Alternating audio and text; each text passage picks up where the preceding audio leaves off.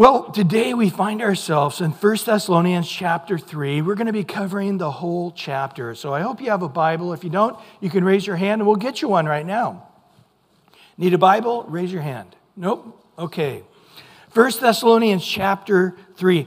Now, as we've been going through this book, we realize that Paul, in his second missionary journey, was there for a short time in Thessalonica, and then persecution came. They had to flee. And that was the desire of the believers, that he would go, and they made a deal with the city and so forth. But either way, the naysayers, the enemies of Paul, are telling the Thessalonica, Paul doesn't really love them. He was just there to lord it over him. He has no intentions of returning. And of course, all this was not true. And he had to tell them in the last chapter, I've wanted to come many times, but Satan's hindered me. That must have been an eye-opener for them, going, wow, we need to really pray for Paul. We need to really pray that he's not hindered in any of his tasks or ministries. And we're sitting there thinking about ourselves and how, rude Paul has been to us, and the reality is he's not been rude at all. He's under deep spiritual battle. And he said plainly in chapter 2, verse 19 and 20, for what is our hope, our joy, our crown, our rejoicing? It is not even you in the presence of our Lord Jesus Christ at his coming, for you are our glory and joy. Paul was greatly thankful for them. He prayed for them. He constantly thought about them. He tells them he loves them. He had a clear desire to come back to them. So I think Paul originally thought, hey, we're going to be back at Thessalonica in no time at all. And every time he started to go back, he's like, I'll explain to them why it took so long, and I'll tell them the things I want to tell them. But if finally Paul figured it out, I don't know when I'm going to get back to them. I better write them a letter. So realize this is the first time Paul has ever written a letter to the church. This is the first time. This is the first letter. And he writes this letter to them and sends it by Timothy, his son in the faith, who he liked to keep with him and near him. And it was a great sacrifice to send Timothy to them, but he felt that it would reveal to them his true heart if he sent Timothy and not Luke or Titus or Silas or somebody else. Well, looking at verse 1 and 2 this morning. Verse 1 and 2. Therefore, when we could no longer endure it, we thought it good to be left in Athens alone, and sent Timothy, our brother, to a minister of God and our fellow laborer in the gospel of Christ. I'm going to stop right there for a minute. So he said, when I could no longer endure it. It's interesting, if you look at the various Bible translations, they almost, all of them translate it differently. Because the word we really don't have in English. The Old King James says we no longer could forbear. The NIV says when we could stand it no longer. The ESV said when we could bear it no longer. The New American Standard said when we could no longer endure it. In essence, Paul is saying, like a parent, I'm freaking out. I was like, how is it doing? If you've been a parent and you know what that's like, when your kid's supposed to be home at curfew at 10 o'clock and it's midnight and you're steaming and you're getting ready to give them a piece of your mind, and then it gets to 10:45 and you change, you're just now freaking out going, I'll love them, I'll hug them, I'll kiss them, I just want them coming through that door. This is what Paul is saying. I don't have no idea. Did you guys quit walking with the Lord altogether? Did you all end up in prison? Did the church just sort of dwindle? One week it was 100 people, the next week 50 and 10 until there was only 3 or 4 people left. And, he had no idea. So finally, I had to find out.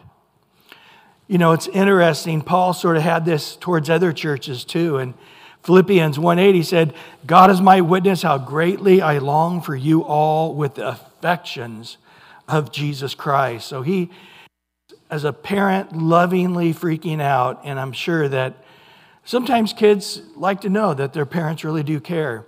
And not hearing from them, Paul is letting them know how much he loves them. Paul really did have a pastor's heart towards them. He really did care. He was not taking advantage of him, as his distractors had said. He was not lording it over, as they had claimed. He truly loved them as a father in the faith. And he's showing his love to them by sacrificing Timothy to send to them. And he said there, why I'm left alone. So we do know that Paul did have some serious physical problems. Remember, he was beaten with rods and stoned to death. And one of the things that we discover outside of the Bible text is that he did have a horrible eye problem. And he actually said to the Philippians, actually said, hey, we'd give you our eyeball if we could. There's just nothing around it. So Paul, when we think about him, we know that he was short, his nose was broken and crooked, his voice, he couldn't speak very well, and his eyes were constantly oozing this pus that smelled horrendously bad. So when we think of Paul doing all that he did and all the places he traveled and all the things that he did, understand he didn't do it feeling great. Hey, guys, let's go. Hey, let's play a little tennis before we go preach today. Hey, this wasn't the case. Every day was Paul in the midst of wiping his eyes, making tents, and traveling horrendous amounts of distances and being abused. And so for him to be alone, without somebody there to help him cope, it was a great sacrifice. But he sent Timothy, I like this, our brother, a minister, our fellow laborer. He has so many great things to say about Timothy. Me and Timothy are so close. He says he's our brother. He's like, a brother from a different mother, but we're melded together. And then he said minister. That's the word that we get. That's a waiter, a servant, often translated deacon.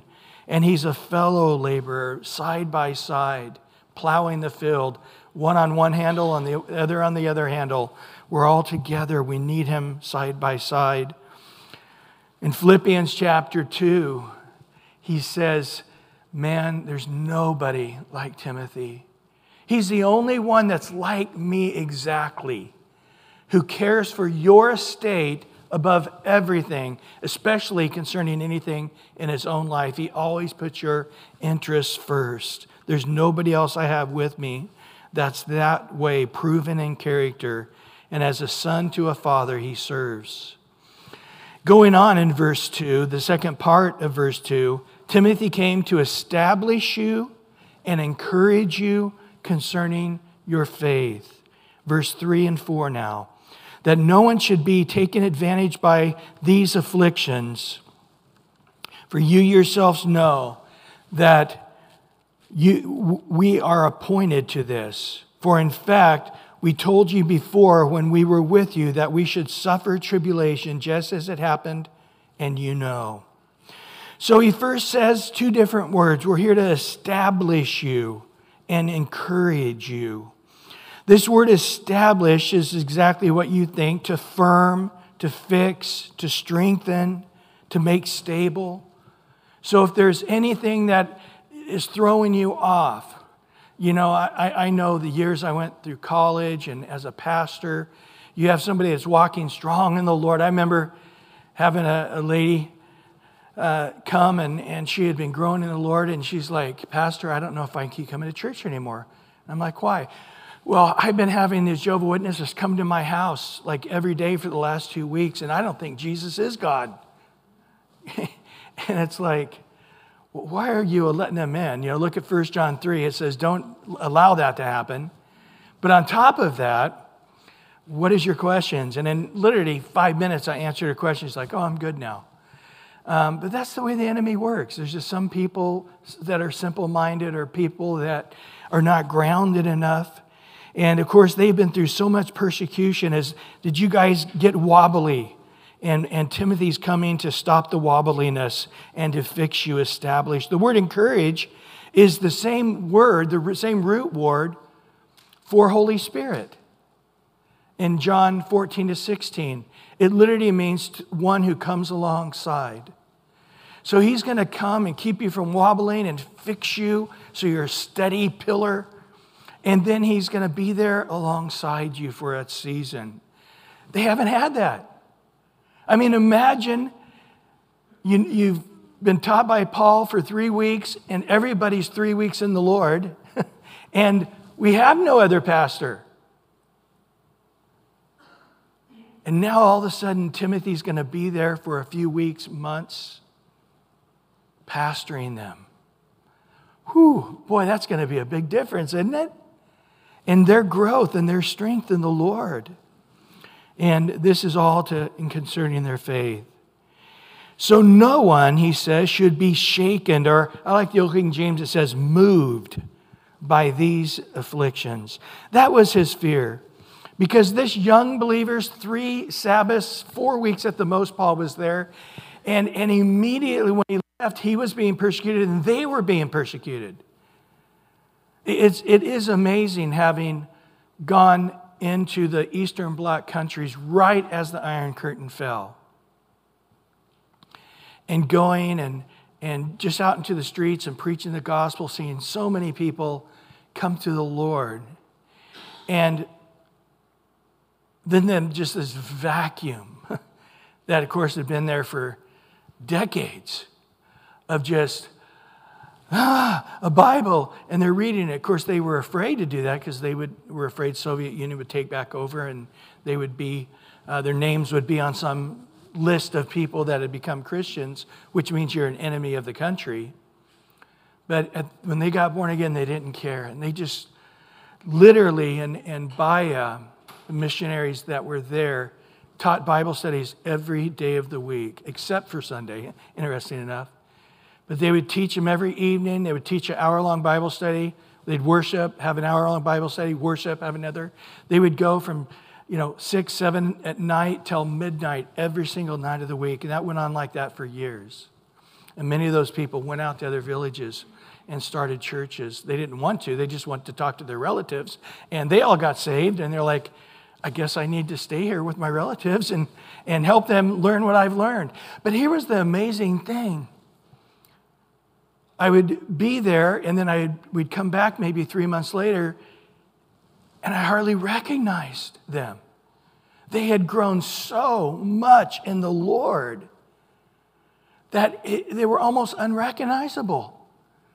How they were these solid, strong Christians who knew the answers to a lot of tough questions, who had read the Bible in those 3 months several times. And they knew some obscure people in the Bible.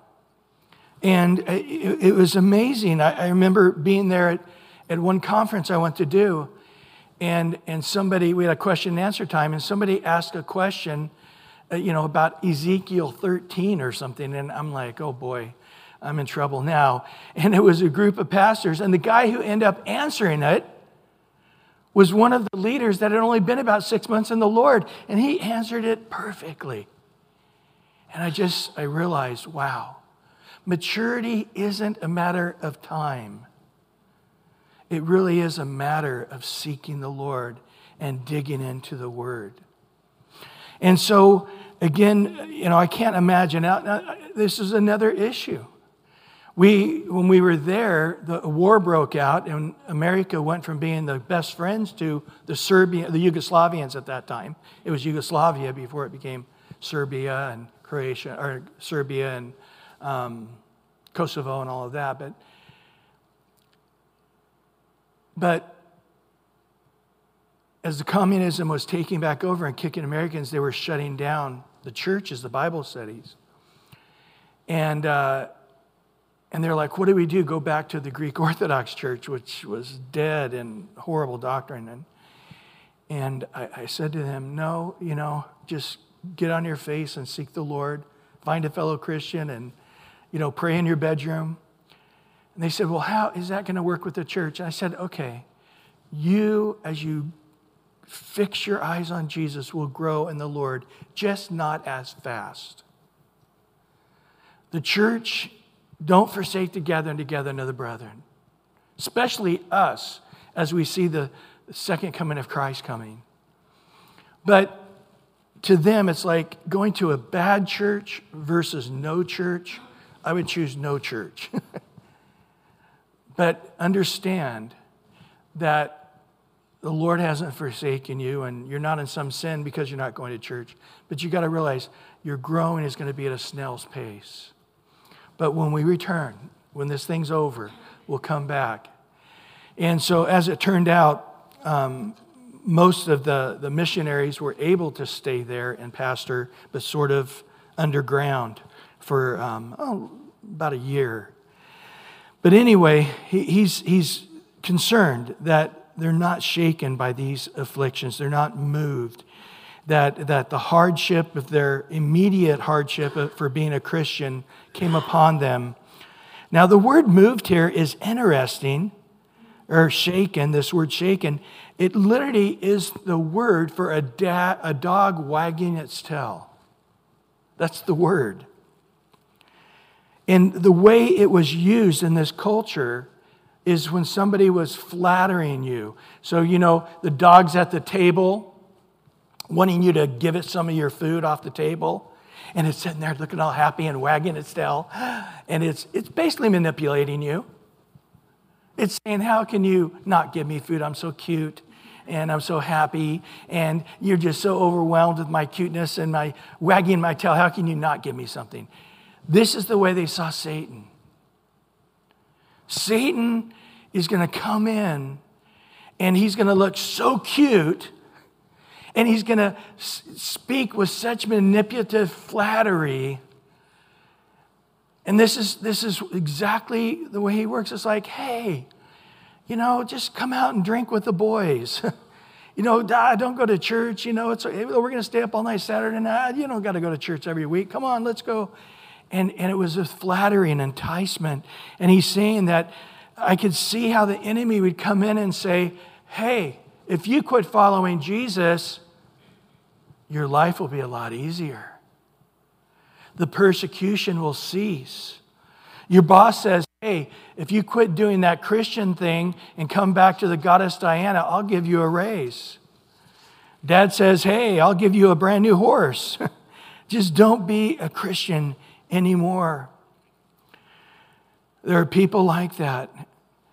David Guzik says, without a good understanding of the truth concerning the place of suffering in the life of believer, we are in great danger of being shaken from the faith. We need to understand that being a believer and hardship go hand in hand. Not always, as we have seen in our country for most of the time, but now it's running out. Our season of not being persecuted for being a Christians, it's been running out, not just on us, but the whole world. As we're coming to a one world government, no borders anywhere, and Satan comes in, and we go from nations. The Bible says in the last days, it'll be kingdoms, and there'll be 10 heads of 10 kingdoms. Nations are going to be blurred, but there's going to be these kingdoms. And in that kingdom, everybody is going to be persecuted for not bowing their knee to the world system, to the world's government. You can't buy or sell or make it. Jesus made it clear, and we looked at this last week in John. He said, I'm saying these things to you that you will not be made to stumble. I'm saying this to you guys up front so you're not stumbled. So even his apostles, he was thinking, they're going to be tripped up if they don't understand that persecution is coming. So understand, because it doesn't make sense. We come in and a guy gets born again, he stops being an alcoholic, he becomes a better parent, he becomes a more honest person, he works harder at work, he's more family oriented, he's being faithful to his wife, they have a better marriage, and you're like, how can anybody not like this? People hate it because they're in darkness, and they hate that. Boy, I could tell you some stories, but I'll leave it there. But he says they're going to hate you because they hated me. They don't like my spirit, they're not going to like your spirit. They hated my words, and they're going to hate your words. But those who receive my words will receive your words. It goes the other way around too. In 2 Timothy 3, Paul having to remind Timothy of this. In 2 Timothy 3, 10 through 12, he says, you have carefully followed my doctrine. Timothy is having a struggling time. You can read the whole book of 2 Timothy, but he's wavering on several items. And he said, hey, be carefully follow my doctrine, my manner of life, my purpose, my faith, my long suffering, my love, my perseverance, and what else? My persecutions, my afflictions, which happened to me in Antioch, Iconium, Lystra, etc., etc., etc. Persecutions I endured. And out of them all the Lord delivered me. I'm still alive. Yes, and all who desire to live godly in Christ Jesus will suffer persecution. As you read this letter to 2 Timothy, Timothy is sort of distancing himself from Paul because he's in prison. He's no longer evangelizing because it upsets people. He's allowing guys that are teaching bad doctrine. He doesn't want to confront them. He doesn't want to have to debate them. So he's just letting them run rampant in the church with bad doctrine. And Paul is telling Timothy, you got to pastor these people. Yes. You're going to upset people when you preach the gospel. You're going to upset people when you tell them they're heretics and their doctrine is spreading like cancer, and you've got to tell them to repent or excommunicate them. But he says, Timothy, you spent many, many years observing. And one of the things you observed is how many times and in every place I was persecuted. For what? Because I was stealing? Because I was lying? Because I was being mean? I was loving people. I was caring for people. But it was because it's spiritual. And those who are living truly a spiritual life will suffer from Satan's hand and those he stirs up. Interesting, this verse always gets me in Acts 14, 21 to 22. It says, when they had preached the gospel to that city and made many disciples, they returned to Lystra, Iconium, Antioch. Listen how they did what they said. This is their message. Strengthening the souls of the disciples, exhorting them to continue in the faith and saying, we must through many tribulations enter the kingdom of God. So the church was full of joy and excitement by being told the truth of, you guys have suffered, it's over now though. It only happens in the first year as a Christian. And then if you get by the first year, you're persecuted again. No. Paul says, your persecutions have only begun. And there's many other seasons of trials, many other seasons of afflictions, many other seasons of difficulties. You're going to go through a lot more ups and downs before you finally cross over and enter heaven.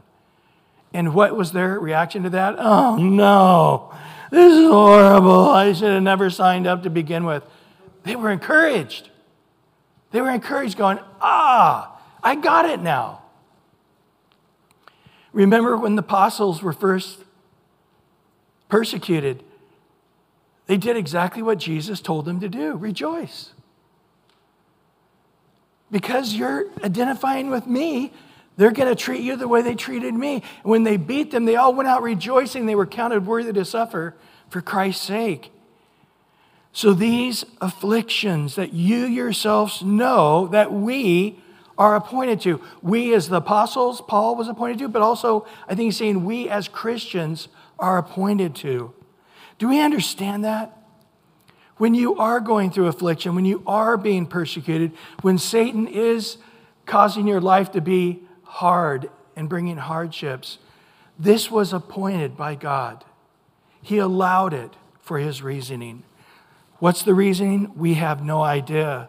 Peter tells us very clearly in 1 Peter 4, 12 through 13, beloved, do not think it strange concerning the fiery trial which is to try you, as though some strange thing happened to you. Where is this coming from?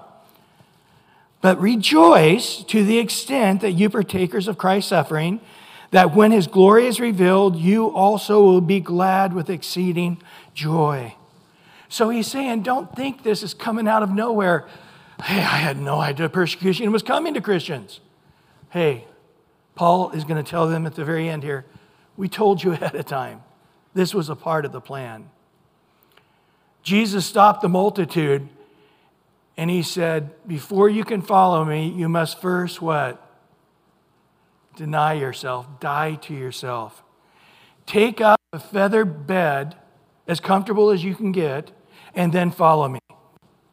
Is that what he said? He said, before you can follow me, you've got to die to yourself, pick up a cross, not a feather bed, a cross, a splintery, heavy instrument of death, and follow me. Those who will lose their life in this life will gain it in the life to come. Those who gain their life in this world will lose it in the life to come. That was the message that Jesus preached. He told everybody up front, before you follow me, I am offering you a life where you're dying to yourself, not serving yourself, but you're serving others.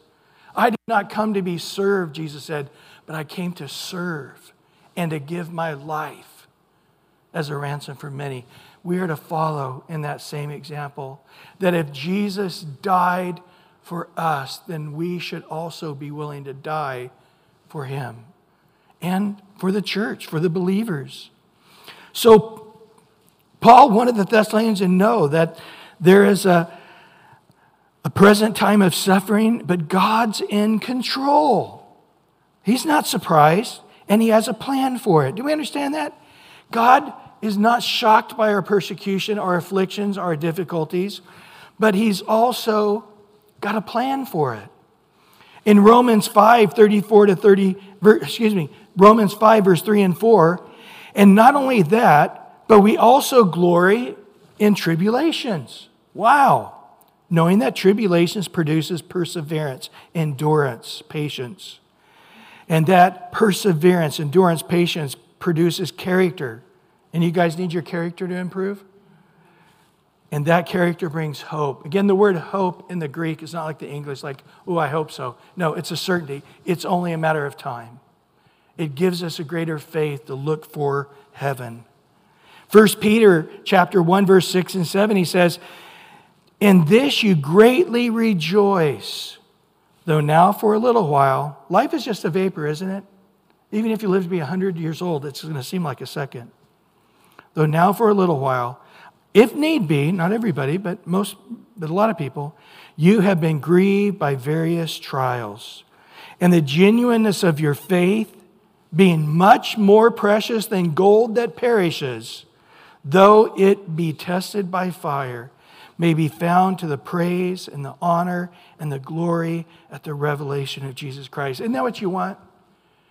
More than anything, more than having, a warehouse full of gold, find a buried treasure.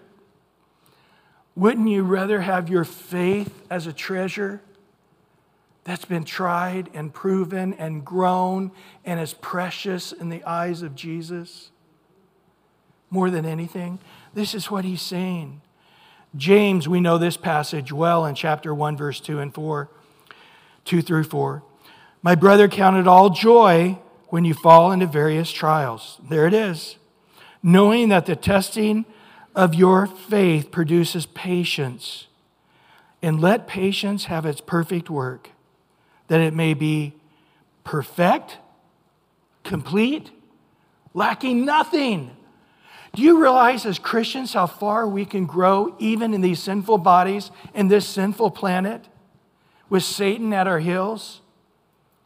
That through trials we can grow to be complete, perfect, lacking nothing if we let the trials have their perfect work. Now, if you start complaining like the children of Israel did in the wilderness, what's it say in Psalms? They were complaining, we want meat, we're tired of the stinking manna. And it says in Psalms 104, God gave them meat, but there was a leanness in their souls.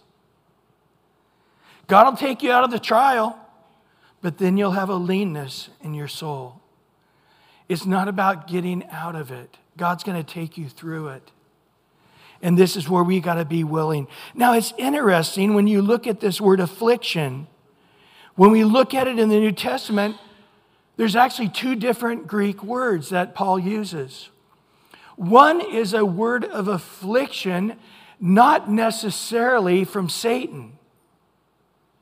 It's just the affliction of this life. You know, we're all suffering because of Adam and Eve and them sinning. So sometimes, you know, Jesus said, hey, look, I caused the sun to shine on the good and the evil. Isn't that true? Well, guess what? He allows his children, his sheep, his wheat, to be in the midst of a sinful world.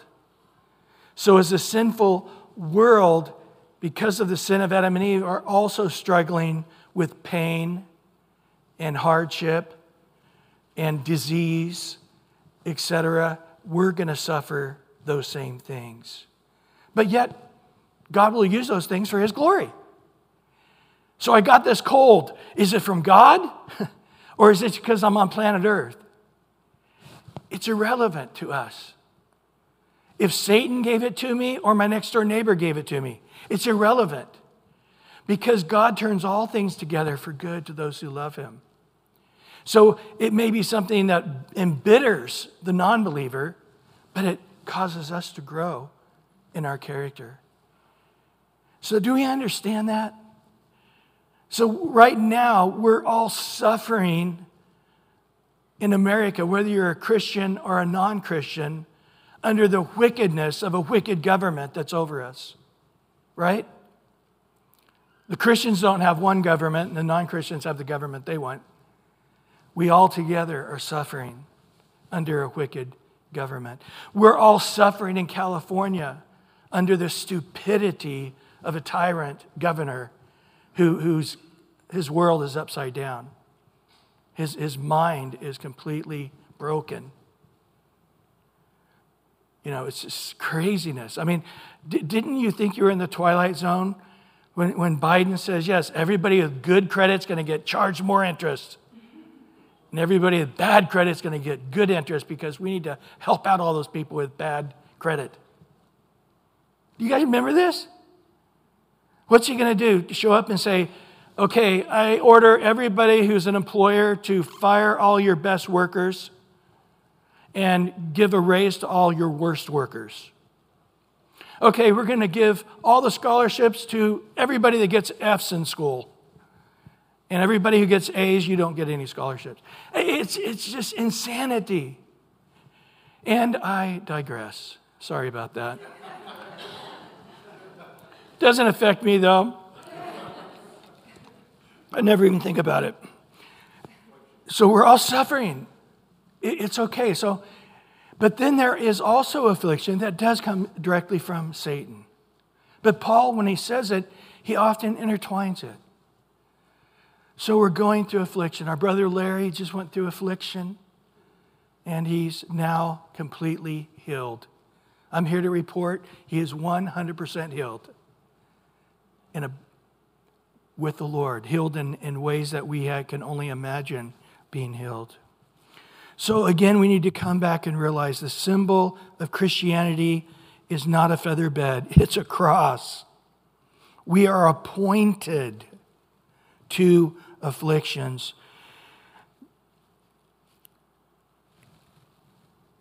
For in fact, we told you before, Paul says at the end of verse 4, we told you before when we were with you that we would suffer tribulation just as it happened, and you know it. So why are you guys hopefully aren't surprised by your persecutions, your afflictions, your difficulties. But if you're surprised because you didn't listen, because we told you it's coming on us, it's going to come on you, most likely, not necessarily, but most likely. Well, now we're in verse 5. 1 Thessalonians chapter 3, verse 5. For this reason, when I could no longer endure it, I sent to know your faith, lest by means the tempter had tempted you, and our labor might be in vain. I sent to know your faith. Did your faith last? Did it survive? Or is it weak right now? Remember, Jesus talks about this in that parable in Matthew 13. He says, When a person goes out and shares the gospel like Paul did in Thessalonica, some seed falls on the street. Bird eats it, the bird representing Satan, and that seed's gone. Nothing happens. But then the next seed, he says, in Matthew 13, verse 20 and 21, but he who has received the seed on stony places, this is he who hears the word, immediately receives it with joy, yet has no root in himself, but endures only for a while. And when tribulation or persecution arises, here we are. Because of the word, they're being persecuted. Immediately he stumbles. I don't know. Is that you guys? That I had to leave after 3 Sabbaths, 4 weeks at the most, and yet you're now, even though you received the word with joy, now you're stumbling and you're slowly being taken away by a hard heart, by Satan's attacks. Then the next seed, in verse 22 of chapter 13 of Matthew, now when you received the seed, now he who received the seed among the thorns is he who hears the word, and the cares of this world, the deceitfulness of riches, choke the word, and he becomes unfruitful. Is that what happened? The cares of this world overwhelmed you, and you went back to your pagan ways. And then the fourth is the good soil, verse 23. But he receives seed on the good ground is he who hears the word and understands it. I like in Luke 8:15, he actually says, having heard the word with a good and noble heart, kept it, bared fruit with endurance, patience. But he goes on to say, he indeed, in verse 23, that indeed he bears good fruit, produces 100-fold, some 60, and some 30.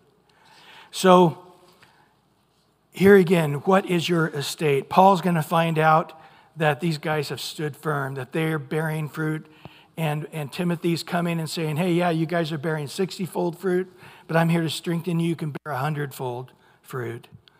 But notice he said, the tempter tempts you. The tempter does his bag of tricks. We understand Satan's really good at his job, right? It's interesting that I have noticed that we as humans are made in God's image, that we have the ability of creativity. We can sort of infinitely create. But angels who have not been made to that degree in the image of God do not have the same creative ability. But they can endure. They are rascals. They can persist. But what we see all the way through the Bible is Satan just repeating his bag of tricks. That's why it says in 2 Corinthians 11, we're not ignorant of Satan's devices, lest he should take advantage of us. We're not ignorant. We need to not be ignorant of his devices. In 1 Peter chapter 5, warning the Christians in verse 8 and 9, he says, be sober, be vigilant, because your adversary, the devil, walks about like a roaring lion, seeking whom he may devour. Resist him. And James says, resist him and he'll flee from you. Steadfast in the faith, knowing the same sufferings are experienced by your brotherhood in the world. Misery loves company. It's not a you thing. You see, this is one of Satan's plans. When he comes and attacks you, we love Christianity. It's you we hate. We think Christianity is great, but you're annoying. That's always one of Satan's bag of tricks, is to say, oh, we have no problem with Jesus. It's you we have a problem with. Always trying to get you to go back into your shell and cover up and say, why did it ever come out to begin with? He's just trying to destroy your self-esteem, trying to destroy your self-image, trying to get you to think, well, I am a jerk. I am a nerd. I am an annoying person. I am a little over the top sometimes. It's none of those things. That's his plan. That's his game. Guys, realize this is going on. It's not just a you thing. It's an every Christian thing. He goes on in 1 Peter 5, verse 10 and 11 to say, but may the God of all grace, who called us to his eternal glory by Christ Jesus, after you have suffered a while. Let me say that again. after you have suffered a while, perfect, establish, strengthen, and settle you. To him be glory and dominion forever and ever. Amen. I'm looking forward to that settling part, right? Settling in heaven. But he says, Paul says, I was worried lest my labor might be in vain. That word vain is exactly what you think, empty. The end was nothing. It was emptiness. I had a bag. I thought there was something in the bag. I got home. I opened up the bag. It was empty. There was nothing in it.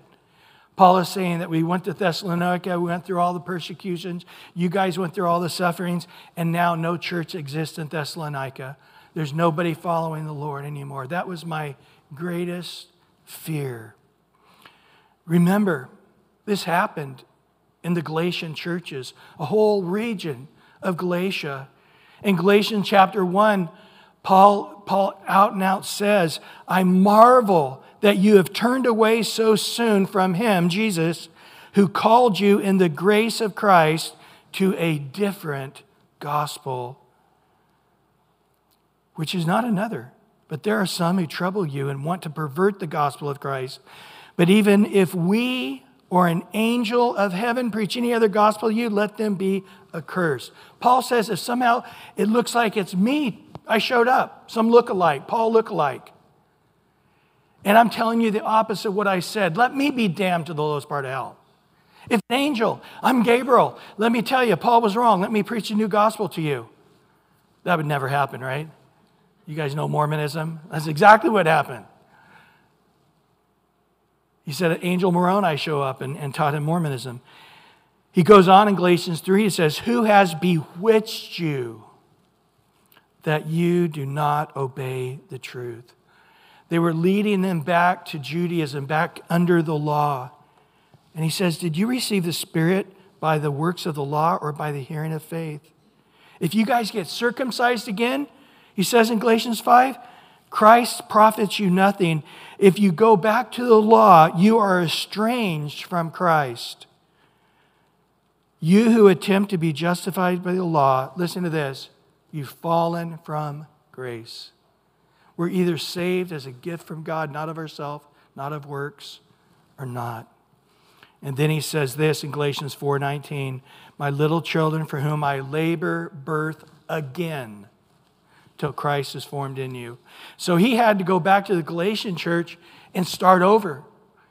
He had to first tear down all of the barriers that were there, saying, okay, they taught you that you got to be righteous through getting circumcised and keeping the law. Let me explain why that isn't. He had to take that down. So after he broke all the barriers down, he's like, okay, now let me preach the gospel once again to you. Let's start over. Boy, that'd be heartbreaking. That wasn't just one church. Galatia was a whole region of Turkey that had been affected. We also know in the Corinthian church, notice in 1 Corinthians 3, he says, and I, brethren. He calls them brethren. This is important. He's not telling them they lost their salvation. I don't think he's telling Galatian church they lost their salvation. He's just simply saying we've got to start over and get all the poison out because the weeds came in and choked everything out, destroyed it. I have to come and pull all the weeds and replant the harvest. And in this case, he says to the Corinthians, when I came to you, I could not speak as to spiritual people, but as to carnal, as babes in Christ. I had to feed you milk and not solid food. And to this very moment, I'm still not able to feed you because you are still carnal. The Corinthian church, he's hearing back from them.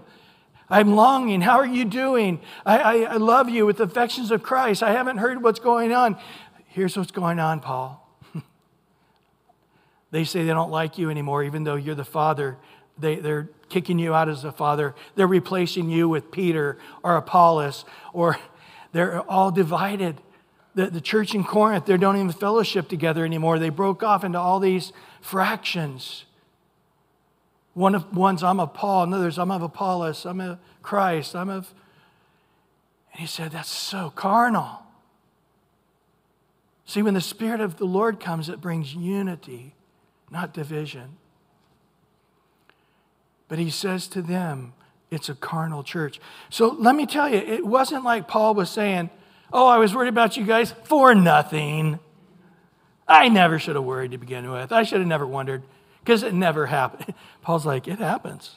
It happens. Satan's alive and well on planet Earth. It happens. Satan does destroy people and churches. And I feared for you, so I could come back and strengthen you and build on what we barely got going with. Well, in verse 6, but now that Timothy has come to us from you and brought us good news of your faith and love, and that you always have good remembrance of us, greatly desire to see us as we also see you. So Timothy came back and gave us this good news. You know what good news in the Bible is? It's the Greek word for the gospel. This is the only time in the New Testament when this word, good news, which refers to the gospel, is used not referring to the gospel. Because Paul is saying this, hearing you guys that you're walking strong and you love us and you can't wait to see us, we're still in good favor in your eyes. Remember what happened. People came in and started blasting right away. Paul, man, that guy's horrible. That guy just wants your money. That guy just wants to lord it over you. That guy's never coming back. He never cared about you to begin with. Some of the people at first started believing it, and he's like going, did everybody believe it? In Corinth, that sort of happened. They all hate him. 1st and 2nd Corinthians, Paul had to defend himself, saying, you guys can't hate me. You guys need to quit disrespecting me. I'm afraid if you keep disrespecting me, God's going to spank you, and I don't want to see that. But here he comes in, they're like, no, they love you, Paul. They can't wait to see you. And Paul is like, oh, to hear you guys walking in the Lord, and that these guys who've been shooting these fiery darts and trying to wound you and divide us hasn't worked. You guys are walking solid, even though you barely know anything about Christianity, but you're still following Jesus. It's like when you receive the gospel. I have that much joy in this moment as when you first got born again. That's what Paul is saying. I think John says it best in 3 John 1:4. It says, in 3 John 1:4, I have no greater joy than to hear that my children walk in truth. I can tell you that is the case in my life. People sometimes say, hey, how you doing, Bryan? I have to correct them. I'm like, okay, you're really asking me how is the church doing? Because I'll tell you right now, and I've pastored decades now, 40 years plus. And when the church is doing well, I am doing well. When the church is not doing well, I am not doing well. When the church is walking strong, I am happy. When the church is struggling, I'm very unhappy. And this is the way of the heart of a pastor. Just like if you're to ask a shepherd, how are you doing?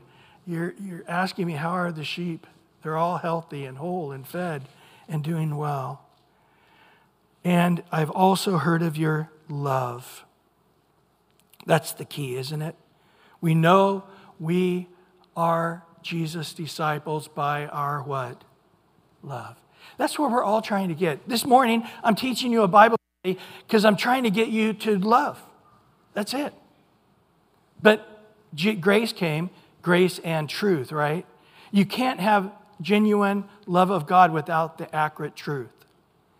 You see, Mormons act like they love you to get you to join the Mormon church. The Jehovah's Witnesses act like they want you and desire you because they want you to join the Jehovah's Witness church. But if we do this love thing right, I want nothing from you. I just want you to know Jesus and walk with Jesus because I want you to have eternal life. You see, the love is not a feeling, it's an action. And it has nothing to do with me. I get nothing out of it. The only thing I get out of it, if you follow Jesus, is we get to rejoice side by side in heaven. And you're going to look at me going, here's the guy who told me the gospel. And I'm going to go, That was me. It's great. Oh, give me a hug. We're just going to be full of joy. It has nothing to do with earning my salvation or being right with God, or I'm trying to fill up our church with people, and so I'm really proselytizing you for my own reasons. But they remembered Paul and they rejoiced, waiting for Paul to come. And Paul was like, oh, because so many churches, Satan gets in there and they never want to see me again, and they have all kinds of lies in their head about me that are not true. Well, verse 7 through 8 here, we're heading to the end. 7 through 9, excuse me.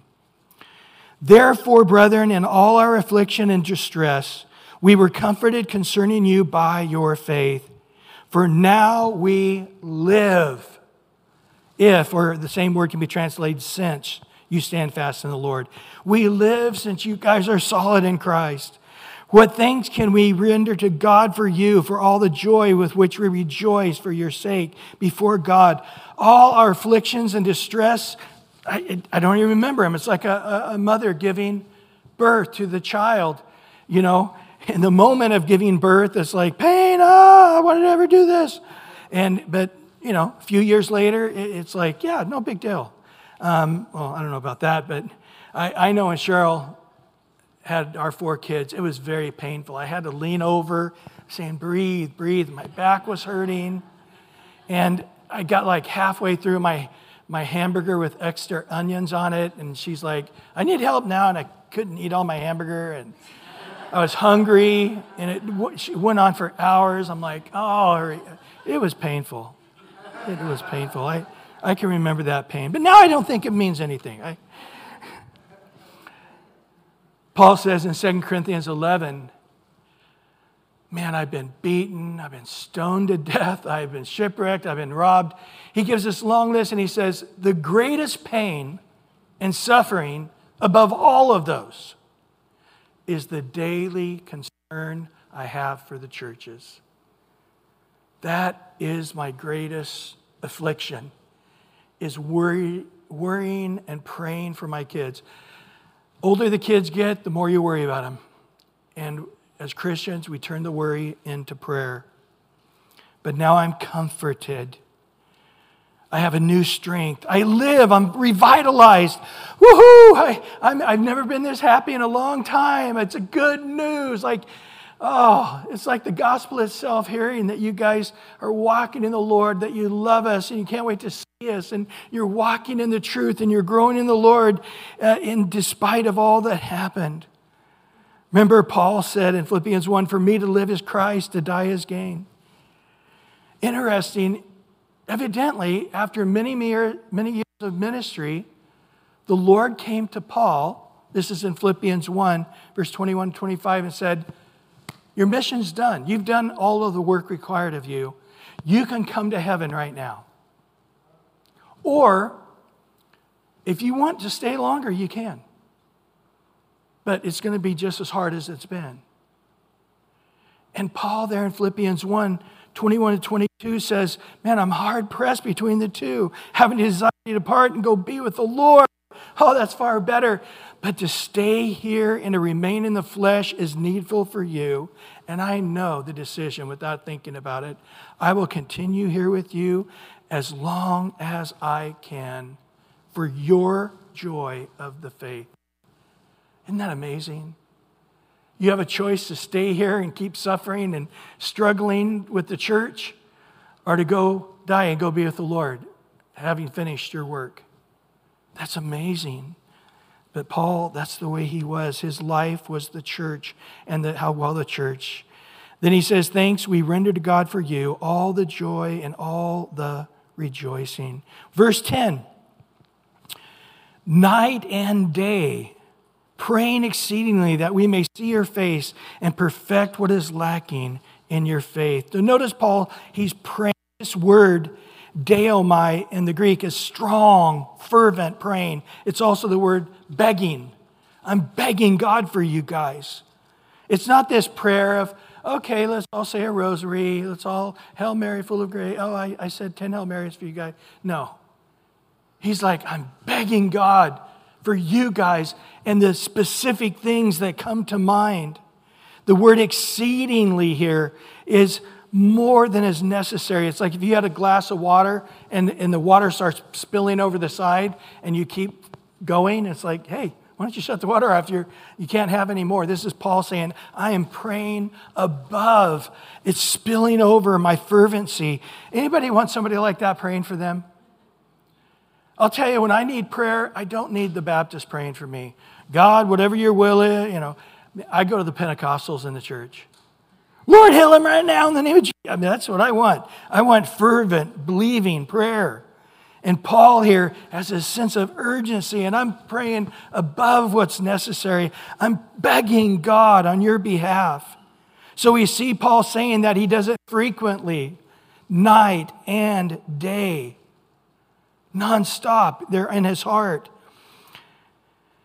Jesus said in his parable in Luke 18 that men always ought to pray and not lose heart. We're going to see in this book, in chapter 5, it says, pray without ceasing. Paul says in 1 Corinthians 14, I'll pray with my spirit and I'll pray with my understanding. Sometimes I'm praying in my spirit. I can't think about it. I'm working, I'm doing this, but my spirit is churning and I'm crying out with groanings. In Romans 15, he says, I beg you, brethren, the Lord Jesus Christ, with the love of the Spirit, that you strive. In the Greek, that's the word agonizomai. We get our word agony from it. Agonize together with me in prayer. That's how Paul did it. He agonized. Secondly, not only was it frequently, but he also did it exceedingly or earnestly.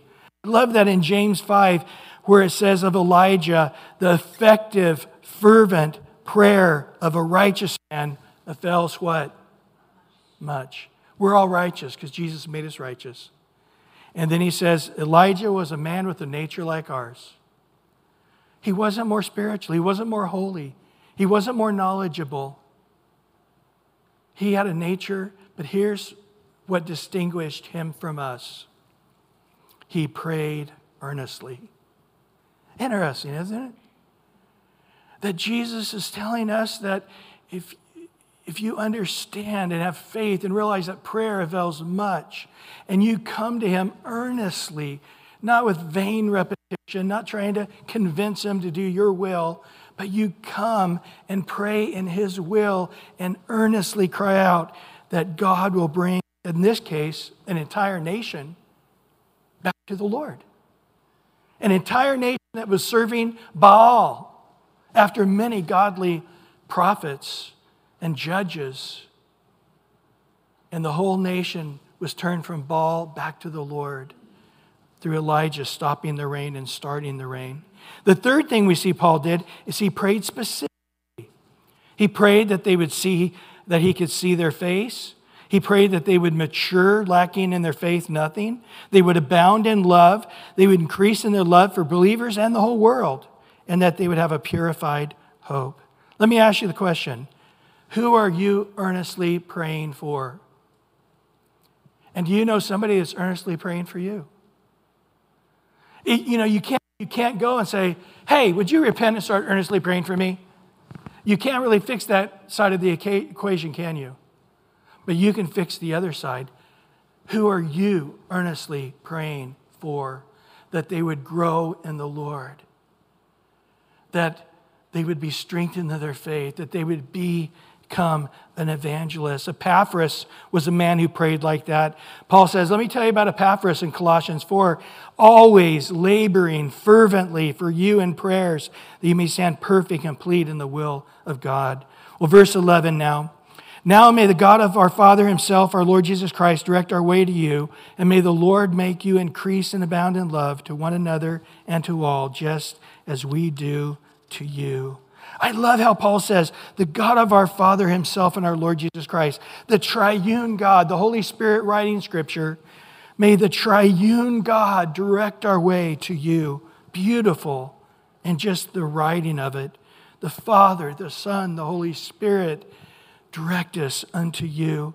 And when we come, may the Lord have increased your love for one another, for the whole world.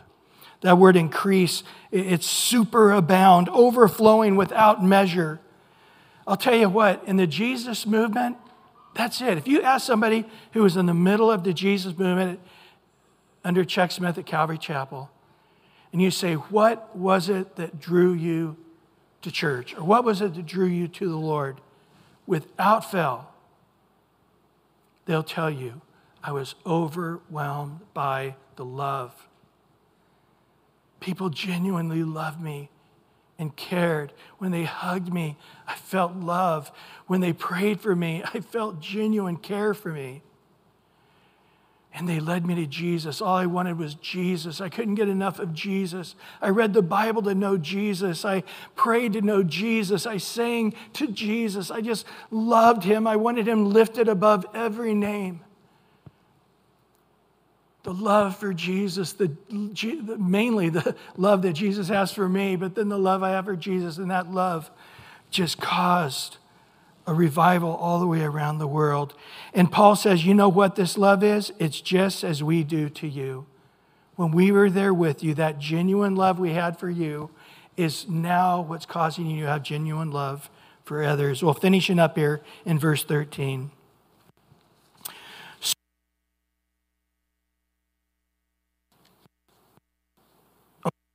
12 also, yeah. Verse 13 now. So that he may establish your hearts blameless in holiness before our God and Father at the coming of our Lord Jesus Christ with all the saints. Establish your hearts in holiness before our God. You know that's happening right now, don't you? Ephesians 5, verse 25 to 27 says, husbands, love your wives, just as Christ loved the church, gave himself for her. Again, agape love is not a feeling, it's an action. He loved us. How do we know God loved us? He gave his only begotten Son. How do we know Jesus loved us? It says right here, he gave himself for her, his bride, the church, that he might, here it is, sanctify, cleanse her with the washing of the water by the word, that he might present her to himself a glorious church, not having spot or wrinkle or any such thing, but that we should be holy and without blemish. Christ died, it says, through the one sacrifice in Hebrews 10:14, through the one sacrifice he has perfected forever those he's now sanctifying. On the cross, he finished the work of justification. And on the cross, he finished the word sanctification. We're going to talk next week about sanctification, by the way, because there is a part that we play in it, even though the Lord's going to finish it. I love Jude. Oh, be washed in the word right now. Verse 24 and 25. Now to him who's able to keep you from stumbling and to present you faultless before the presence of his glory with exceeding joy. Amen. To God our Savior be alone, who is wise, be glory and majesty, dominion and power, both now and forever. We're going to study here in a couple of weeks in 1 Thessalonians 5. Actually, we'll look at it next week as well. Now may the God of peace himself, that word himself means without anyone else's help, sanctify you completely, perfectly, entirely.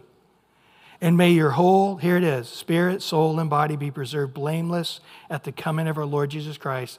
He who calls you is faithful, who also will do it. And Paul ends this as he ended in chapter 1, as he ended in chapter 2, as he now ended in chapter 3, as he will end in chapter 4, and the way he'll end in chapter 5. Each of these, he says, concerning the coming of our Lord Jesus Christ. Paul's very first letter was about the end times. And every phrase he ended by saying, every thought he ended by saying, and you're excited, you're looking forward to the target at the end, and that's you being face to face with Jesus Christ. Peter 4 says, the end of all things is at hand, therefore be serious and watchful in your prayers. Above all things, have a fervent love for one another. 2 Peter 3, he says, the end of all things is at hand. What manner of persons ought you to be in holy conduct and holy godliness, looking for the hastening of the coming of the day of God? In Romans 13, he says, knowing the time is now high time, wake out of sleep. Our salvation is nearer than when we first believed. The night is far spent, the day is at hand. Let us cast off the works of darkness. Let us put on the armor of light. Let us walk properly as in the day, not in rivalry and drunkenness and lewdness and lust, not in strife and envy, but put on the Lord Jesus Christ and make no provisions for the flesh to fulfill the lust thereof. So to establish us in holiness or in sanctification. Well, today we end with these thoughts. Do you pray for others frequently, earnestly, specifically? Do you pray for their faith to be growing? Do you pray for their love to be abounding, for believers and for the whole world? And is their hope a purifying hope that leads them to sanctification as we are seeing the day of the Lord drawing near? And of course, sufferings. Do we have a good solid theology of suffering? That if it comes, it doesn't bother us or stumble us. We know that such things do come if the Lord permits, but He's in control of it and He has a plan for it. So we just rejoice that this is a part of Him working out our character unto godliness. Well, thank you, Lord, for your word today. We ask that you would do great and mighty things that we know not of as we meditate on these things this week. Cause us, Lord, to grow deeper and deeper and deeper into you. Your kingdom come, your will be done. If there's any here today listening by streaming or here in the house, and you've not come to be born again right now, just believe. Jesus, I believe you died for me. You were buried. You rose again the third day, conquering my sin, paying the price of my sin. I want to receive that gift right now. And now surrender your life. Lord, I give my life to you. I want to learn to follow you, which means to deny myself, take up a cross. I want to follow you, losing my life in this world to gain it in the life to come. Here I am, Lord. And we thank you in Jesus' name. Amen.